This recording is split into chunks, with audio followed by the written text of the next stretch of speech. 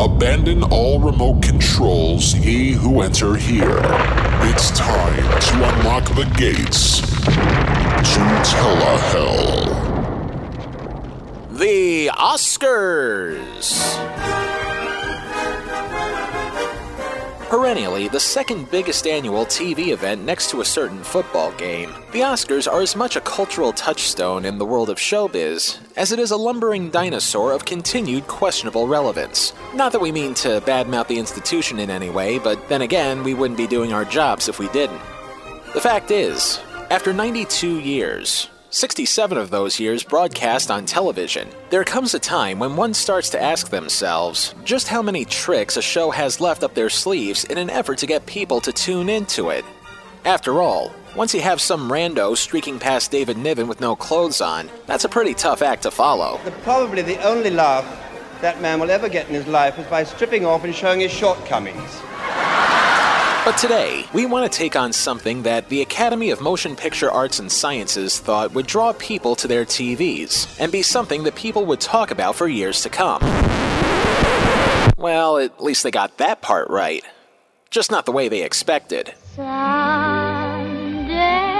my prince will come. Someday we'll meet again.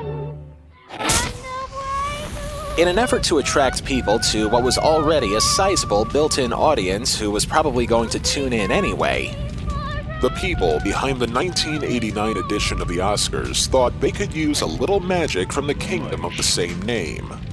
But because the use of this magic turned out to be both highly unorthodox and extremely unauthorized, the members of the Academy soon realized that the Oscar goes to Telehell. Mush. like we said, the Oscars, for most of its years being broadcast on TV, has had its fair share of ups and downs. Too many of which are worthy for their own episodes in the not-too-distant future, and we don't want to keep getting struck by lightning anytime we mention them. For this story, however, we begin with a trip all the way back to 1988's Ceremony, where despite pulling in a relatively sizable audience, even adjusted for this day and age, in the words of legendary British TV viper Victor Lewis Smith, its critics were less kind. The Los Angeles Times reported that the show was, quote, the Michael Dukakis and George Bush of TV awards programs. Parched, drab, and leaden. You kept hoping that they'd draft Mario Cuomo. End quote.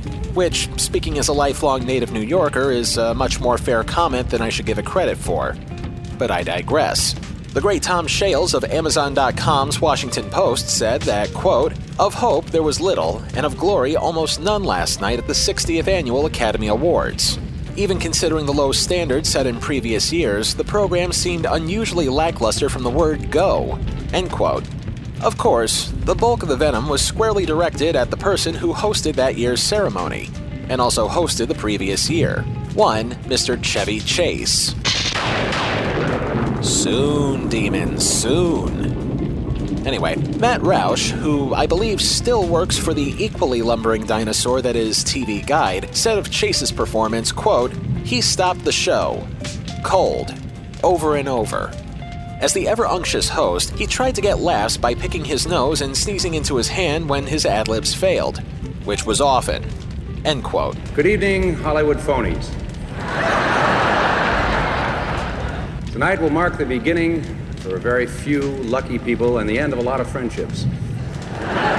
Throw in a number of categories with foregone conclusions and predictable winners, and the end result pretty much equated to the show being more boring than paint drying, cheese aging, snails racing, and approximately 12 Merchant Ivory movies put together. After realizing how much flack they wound up getting for putting on such a boring show, the Academy immediately declared to themselves that next year would be different.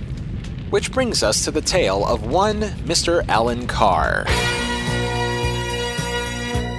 The story of Alan Carr is the story of one who would go on to have a showbiz career full of ups and downs.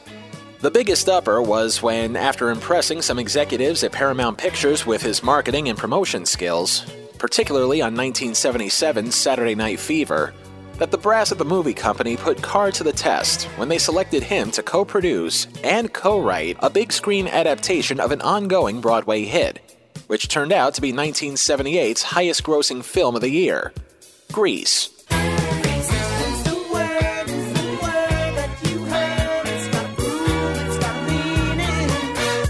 On the other side of the coin, however, Carr took his talents over to another relic of the 1970s, as he produced a flaming turd known as Can't Stop the Music. It's the musical extravaganza that launches the 80s. It's Alan Carr's Can't Stop the Music. You can't stop the music. Once you see it, you'll know why you can't stop the glamour. You can't stop the excitement. You can't stop the dancing. You can't stop the laughter. But most of all, you can't stop the music. You can't stop the music. And it's a shame that we're a show that covers bad TV moments, because this movie is worthy of being attacked with a machete. To be completely fair, however, Carr's efforts on that film earned him a singular achievement, being named the first person ever to win a Razzie Award for Worst Picture of the Year in 1981. Hey, sometimes it's best to be first at something than to be nothing at all. Fortunately, Carr bounced back when in 1983, he teamed up with Broadway mainstay Harvey Fierstein to put on a musical version of the classic French farce play La Cage aux Folles, a show that ran for 5 years and also won Carr a Tony Award for Best Musical.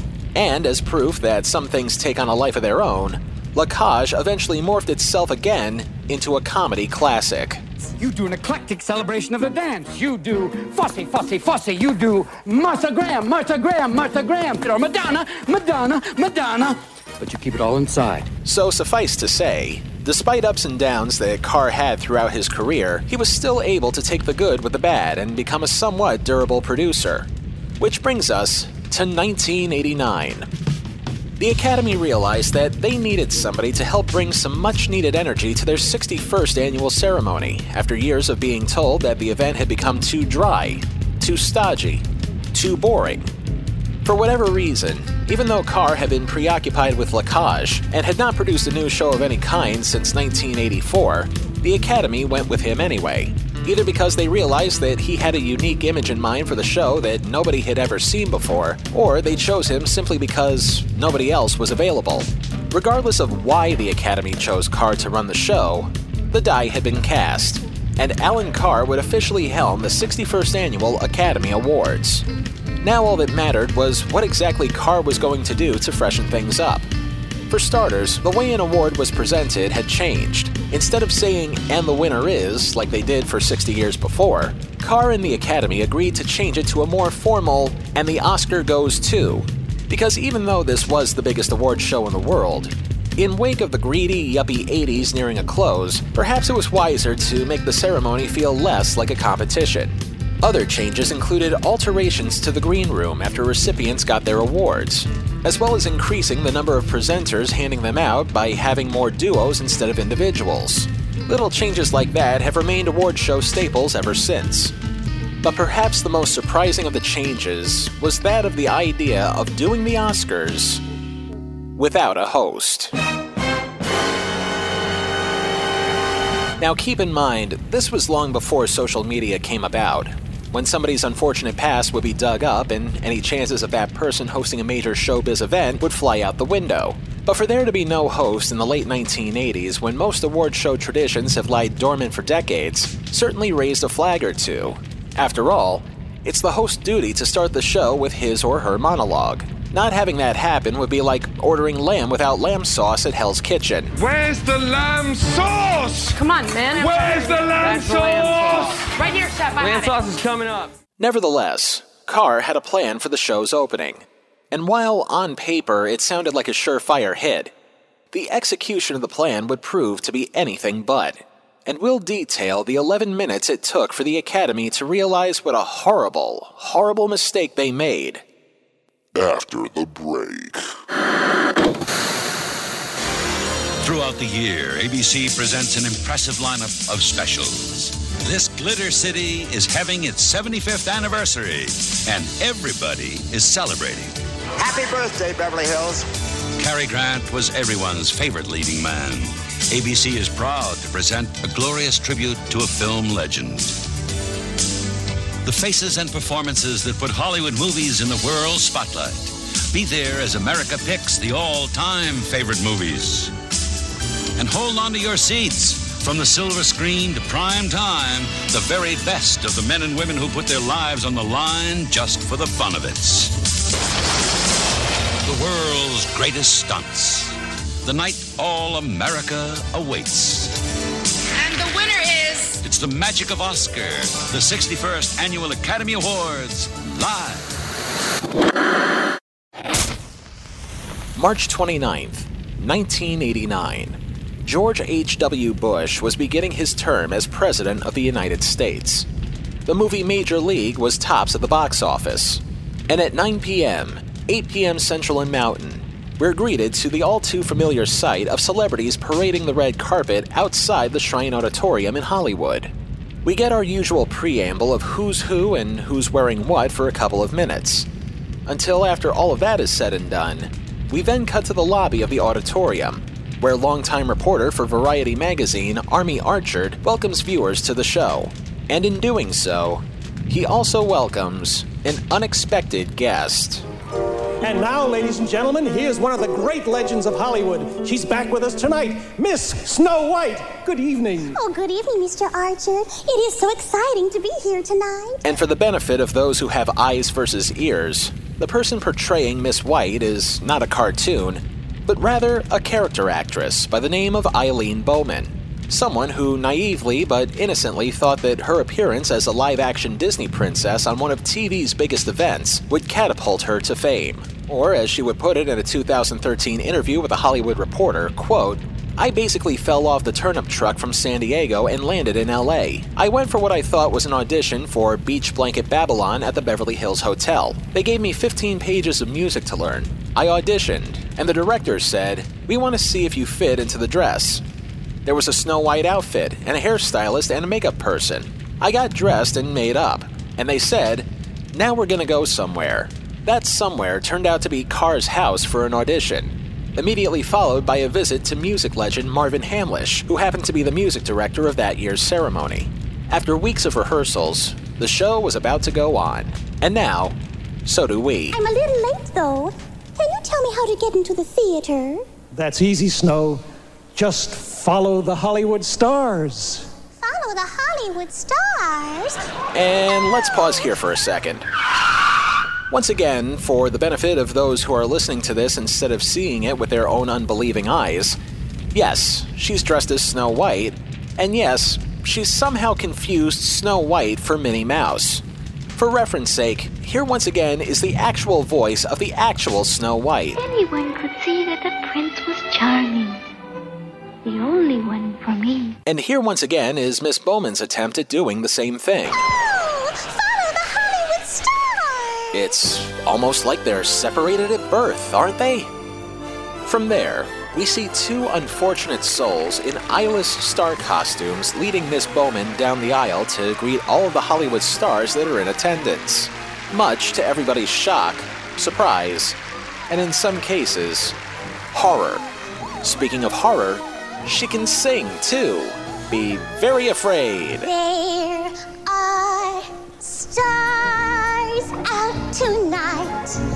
Stars with glamour are gleaming and bright. Look, I don't want to rag on Miss Bowman. This was, after all, her first professional gig. But in the half minute that she's warbling the tune, or even as she was putting on the Snow White outfit backstage, she had to have realized that she was making a major career error, whether it's performing at the Oscars or not. Then again, you know what they say about things being too good to be true.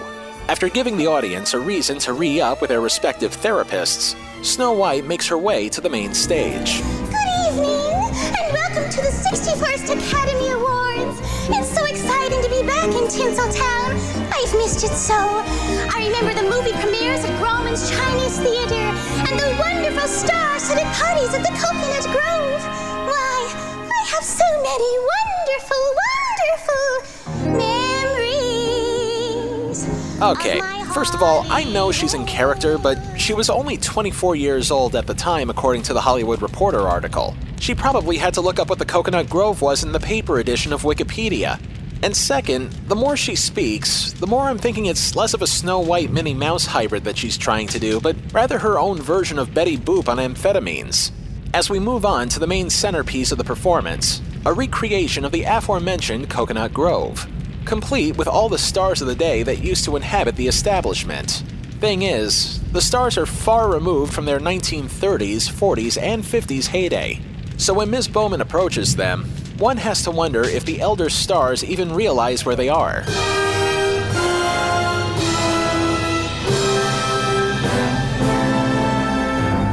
But before we pay a visit to the Hollywood home for retired actors, we first get a visual metaphor for anybody who wants to consider moving to LA to start a movie career, as a gaggle of dancers desperate for a big part strut their stuff, while the audience is still trying to comprehend what the connection is between Snow White and the rest of modern society. This goes on for a minute that feels like 20 of them, until we get another piece of an increasingly incomprehensible puzzle. Ladies and gentlemen, Merv Griffin! Yes, ladies and gentledemons, that Merv Griffin. The same guy who created Wheel of Fortune and Jeopardy, as well as his own talk show in the 60s through the 80s, is also involved in this mess. And while in this mess, he sings a couple of bars of his other claim to fame, just a few years before Zazu and the Lion King would try to horn in on his business. I've got a lovely bunch of coconuts. There they are standing in a row. Big ones, small ones, some as big as your head. From there, Griffin then parades the stars of yesteryear as though they're about to become Soylent Green. And also a friendly reminder that that movie took place in the year 2022. Think about it. Surprisingly, even though some of the stars of the past look like they would rather be anywhere else, there's actually a few moments here that are kinda charming, such as the great Cyd Charisse, still showing us why she's one of the greatest dancers of all time, even at age 67 when she did this. Mr. Tony Martin, his beautiful wife, Cyd Charisse. And right about now, you're probably wondering to yourselves, this may be cheesy, and the high-pitched Snow White might be a little too much, but what really makes this as bad as people say it is?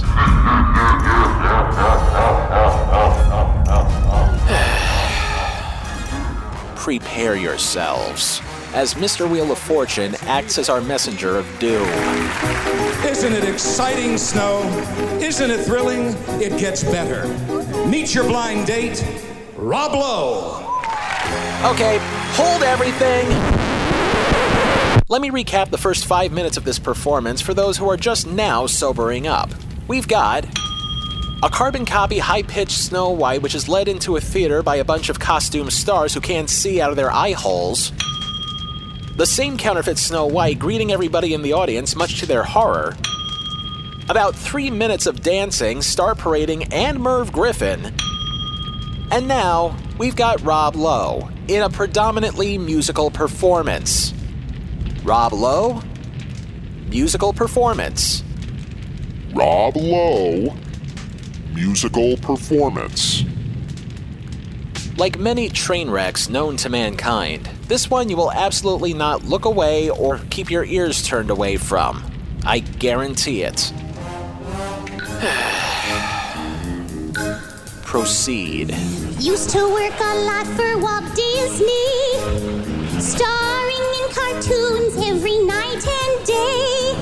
But you said goodbye to Grumpy and Sleepy, left the dwarves behind, came to town to stay. I know a lot of time has passed since this event happened, but considering that Rob Lowe is, as of this recording, currently on a Fox television drama, I just hope beyond all probability that the network doesn't try to convince him to become a contestant on a future episode of The Masked Singer. Hell, if American Idol was on at the time this took place, you just know what Simon Cowell would think of both of their talents combined. You couldn't win this competition if you were the only person in it in a million years. And as hard as it is to believe, it gets worse.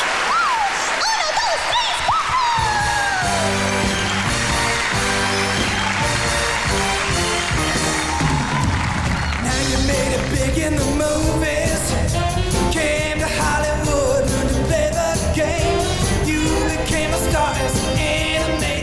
Yes, folks, this is really happening. When watching this episode, I had to stop and start the video again at least a dozen times just to make sure I don't laugh my ass off. That's how painful this is, folks, and now you get to live that same pain with me. And believe it or not, it gets even worse. As a random backup singer with a coconut drink on her head, yeah, you heard me, she tries to be a saving grace, only for Lowe and Snow to pipe up again.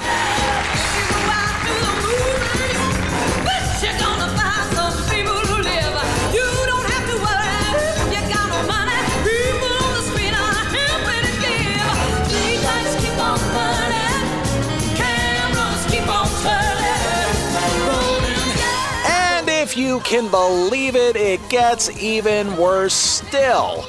As Miss Bowman, trooper that she is, belts out one more off-key mini number before she leaves Hollywood for good. Dreams come true in the Chinese theater. It's a place where people come to near and far. From the plush of your seat in the Grauman's Chinese theater, wherever you look, you see a movie star. Now she's going to make the Disney face. Her lip is going to quiver and her eyes will flutter, but they won't ever actually close. But do not feel sorry for her. She stole a year of our lives, and we're right to be pissed.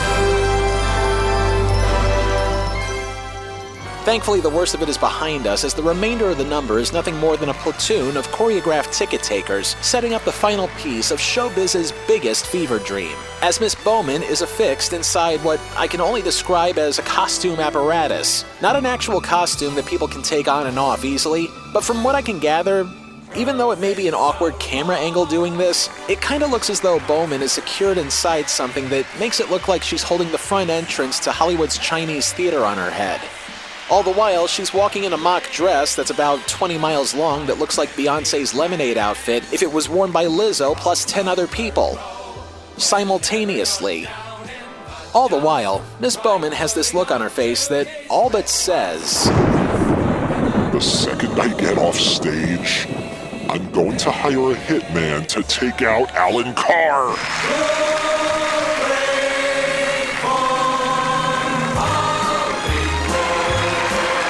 We then get the classic strains of Hooray for Hollywood, and when all is said and done, after nearly 11 minutes of torture that even Guantanamo Bay would consider to be too much, the show's first presenter, the legendary Lily Tomlin, steps out of the set piece and pretty much telegraphs for the audience at home and in the theater just how batshit crazy those last 11 minutes were. And think of it, more than 1.5 billion people just watched that. And at this very moment, they're trying to make sense of it. So are we, Lily. So are we. And so are the estimated 50 million people domestically that saw the same thing. To say nothing of the estimated billion people that couldn't unsee it. To make matters more interesting, this was also the first Oscar ceremony to be broadcast to the Soviet Union. So perhaps people watching at the Kremlin were taking feverish notes. Someone else who was taking notes as we saw the events unfolding on TV, critics. The same critics who just 1 year earlier made it clear how boring the show was were only resting up for what was to come the following year.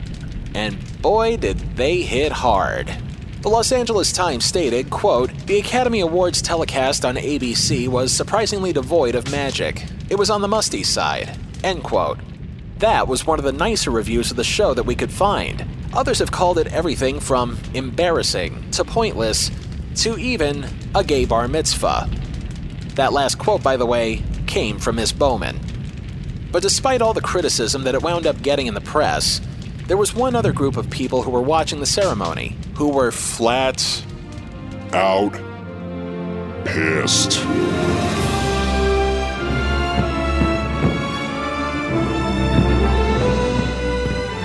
You knew this was coming. The Walt Disney Company was far from pleased that the Oscar cast had the unmitigated gall to use one of their characters not only without permission from the company, but that they turned the character into something that it was never meant to be. This resulted in the happiest litigators on Earth suing the Academy for copyright infringement, unfair competition, and dilution of business reputation. While I only know what one of those things means, it was certainly enough for the Academy to issue a hastily written apology to the House of Mouse, and thankfully, the lawsuit was later dropped. The ironic part about that was that for decades, the Oscars aired on the ABC television network, and had they waited until, say, 1996, when Disney bought the network, they would have been likely to pull off the same stunt without any legal ramification. But once again, I digress. As for Bowman, she left the stage and never looked back. In the interview with The Hollywood Reporter, Bowman lamented that the entire experience would be an insult to the word harrowing, mentioning, quote, "I was immediately told that they wanted me to go on as Snow White to the Governor's Ball with Rob Lowe. That's where I put my foot down. I said, I'm not going to be your little doll dressed as Snow White at the Governor's Ball. I went to my dressing table and was taking my costume off. And there was Olivia Newton-John using my blush, which I still have. She was my idol, and she turned to me and said, 'How did you ever do that? How did you ever get out there in front of that many people and do that?' After that, I showed up at my sister's in LA to say goodbye, and she was like, 'You're crazy. Do you know how many people would pay for this opportunity?' I said, 'Let 'em.' I went home to my own bed in San Diego and woke up to a lawyer at my door at 8 o'clock in the morning with a folder full of papers I had to sign. One of those was a gag order. I thought I'd done something wrong, so I was scared not to do what they asked of me. I signed a piece of paper saying I couldn't talk about the event for 13 years. I don't know why that was the number they chose. I remember sitting in my condo after being served the papers, watching the news, and the Snow White number was all that was on the news. I had no idea. My phone never stopped ringing. It was awful." End quote. Really think about this from her perspective for a minute. Here's someone who wanted to make a name for herself in show business, and the first gig she ever got was the Oscars. The friggin' Oscars! And the performance was a combination of high profile and a total embarrassment. So much so that it makes one want to skip town after it happened out of fear of further embarrassment. In that regard, Miss Bowman probably has more integrity than any actor either living or dead, and you gotta salute her for making that kind of decision. But as much as we praise her bravery, we're still here to pick things apart. Where does the single most baffling televised production number of all time fall into the Hollywood Walk of Shame that is Telehell? Snow White may have 7 dwarves, but we have 9 circles that are much, much taller. Limbo, lust, gluttony, greed, wrath, heresy, violence, fraud, treachery. The obvious one of the week is Two-Fisted Wrath. First, wrath from the TV critics who probably thought to themselves that they accidentally took a hallucinogen to believe that such a performance would ever exist. The second came from the Walt Disney Company, whose legal department will probably receive a lifetime supply of Oscar swag bags from the Academy in the hopes that the incident remains to be forgotten. Except, of course, for little pissant podcasts who are trying to remind you that the event existed. To say nothing of the fact that this was a big event that was hoping to draw in a larger TV rating than the previous year, thus giving the ABC network a chance to rake in incredibly large uncalled-for profits. Enter greed. The unauthorized use of Snow White during the performance not only made the Mouse House angry in a legal sense, but the fact that they turned a character from an innocent princess to, with apologies to Miss Bowman, a total bimbo fresh off the bus from nowhere that felt like a slap in the face not just to the company, but to a beloved animated feature that stood the test of time, thus marking down fraud and heresy against the character. But let's also not forget who was responsible for putting on the show in the first place, as this was Alan Carr's first, last, and only time he would ever put on a ceremony, thus putting his status as a producer in limbo. In an interview with the New York Times 3 days before the event, Carr made a lot of promises that were hard to keep, and some that were kept in their own bizarre way. Carr stated, quote, "The Oscars used to be a Hollywood party. the awards were given out at a banquet at places like the Coconut Grove, but since 1944, the awards have been presented in theaters. So, Mr. Carr conceived of the idea of recreating the old Oscar party on stage, and believing that many viewers want a better look at what the star-studded audience is wearing. Of particular note, the article went on to talk about 6 million tulips being flown into Holland for the occasion, and that Carr added, quote, "The shrine's going to look like an Easter basket." Oh, it looked like a basket, all right. But certainly more like a basket case. The Oscars Snow White incident earns 5 out of 9 circles of Telehell. The Academy of Motion Picture Arts and Sciences realized that it had a major problem on its hands. It certainly didn't want to go back to the stodgy, boring show that they found themselves having a reputation of being, but they certainly did not want to repeat the Snow White debacle ever again. When I got my big break 56 years ago, I never thought that someday I'd be standing here. But frankly, it's about time. No, that doesn't count. In spite of how awkward that moment was, that was actually sanctioned by Disney for the movie's 1993 VHS release. Remember videotapes? Sure you do. Anyway, the members of the Academy made sure something like this would never happen again otherwise, while at the same time realizing that sometimes the best changes are the subtle ones. In light of the events, the Academy put together a special committee for the sole purpose of trying to improve the ceremony the following year. It was decided that Carr would never make his mark on an Oscar telecast ever again. And in came one of the longest-serving producers the show ever had, one Mr. Gilbert Gil Cates, who would later go on to produce 14 ceremonies. It was thanks to him, and presumably other people behind the scenes, that the awards were able to focus less on flashy, meaningless numbers, and more on personality-driven moments, a point they made abundantly clear when the powers that be not only decided to have a host for the following year's awards, but that the person that they would hire would become the standard bearer for award shows for the next decade. Is that for me, or are you just glad I'm not Snow White? I thought we'd bring her out and do the lambada, the forbidden dance. Billy Crystal would go on to host the Oscars 9 times, and almost every time he hosted, he would deliver not just with his trademark sense of humor, but with an equally trademark Best Picture medley, which ironically started out as a joke against flashy production numbers, but has since become a Crystal signature. It's a wonderful night for Oscar, Oscar, Oscar, who will win? Since then, the Oscars have maintained its fair share of ups and downs. From watching performers who have been struggling for years to win one finally get theirs, You're only 2 years older than me, darling. Where have you been all my life? to the perpetual elephant in the room about diversity issues. Man, I counted at least 15 black people on that montage. From inspiring speeches This moment, so much bigger than me. to envelope mix-ups. La La Land. The Oscars has remained one of the hallmarks of television, with its equal share of good and bad moments. And thankfully, they got the worst one out of the way. Tell me about my speech. I'll know just what to say. Then again, there's always next year. Oy. Next time on Telehell, love stinks. And for our first countdown list of the season, we present some of the worst examples of how love and television simply don't mix. Most commonly known fact about Jules' sex life. That it's dormant? Jules, let me see that card. He said he likes to be tied to the bed. Until then, if it's not in Telehell, it's not worth a damn. Telehell was written, produced, edited, and narrated by me, Justin Hart. All clips used in this program are protected under the Fair Use Doctrine of the U.S. Copyright Act of 1976, and all clips used come courtesy of their respective companies and owners. Some of the music used in this program comes courtesy of YouTube and their audio library service. Telehell is a production of Horton Road and is distributed by Libsyn. There's now more ways to listen to Telehell than ever before.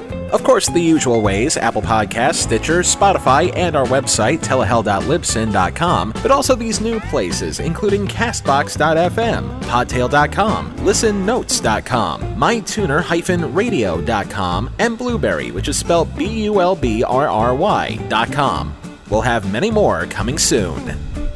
And as always, don't forget to like, comment, rate, subscribe, and share on our social feeds.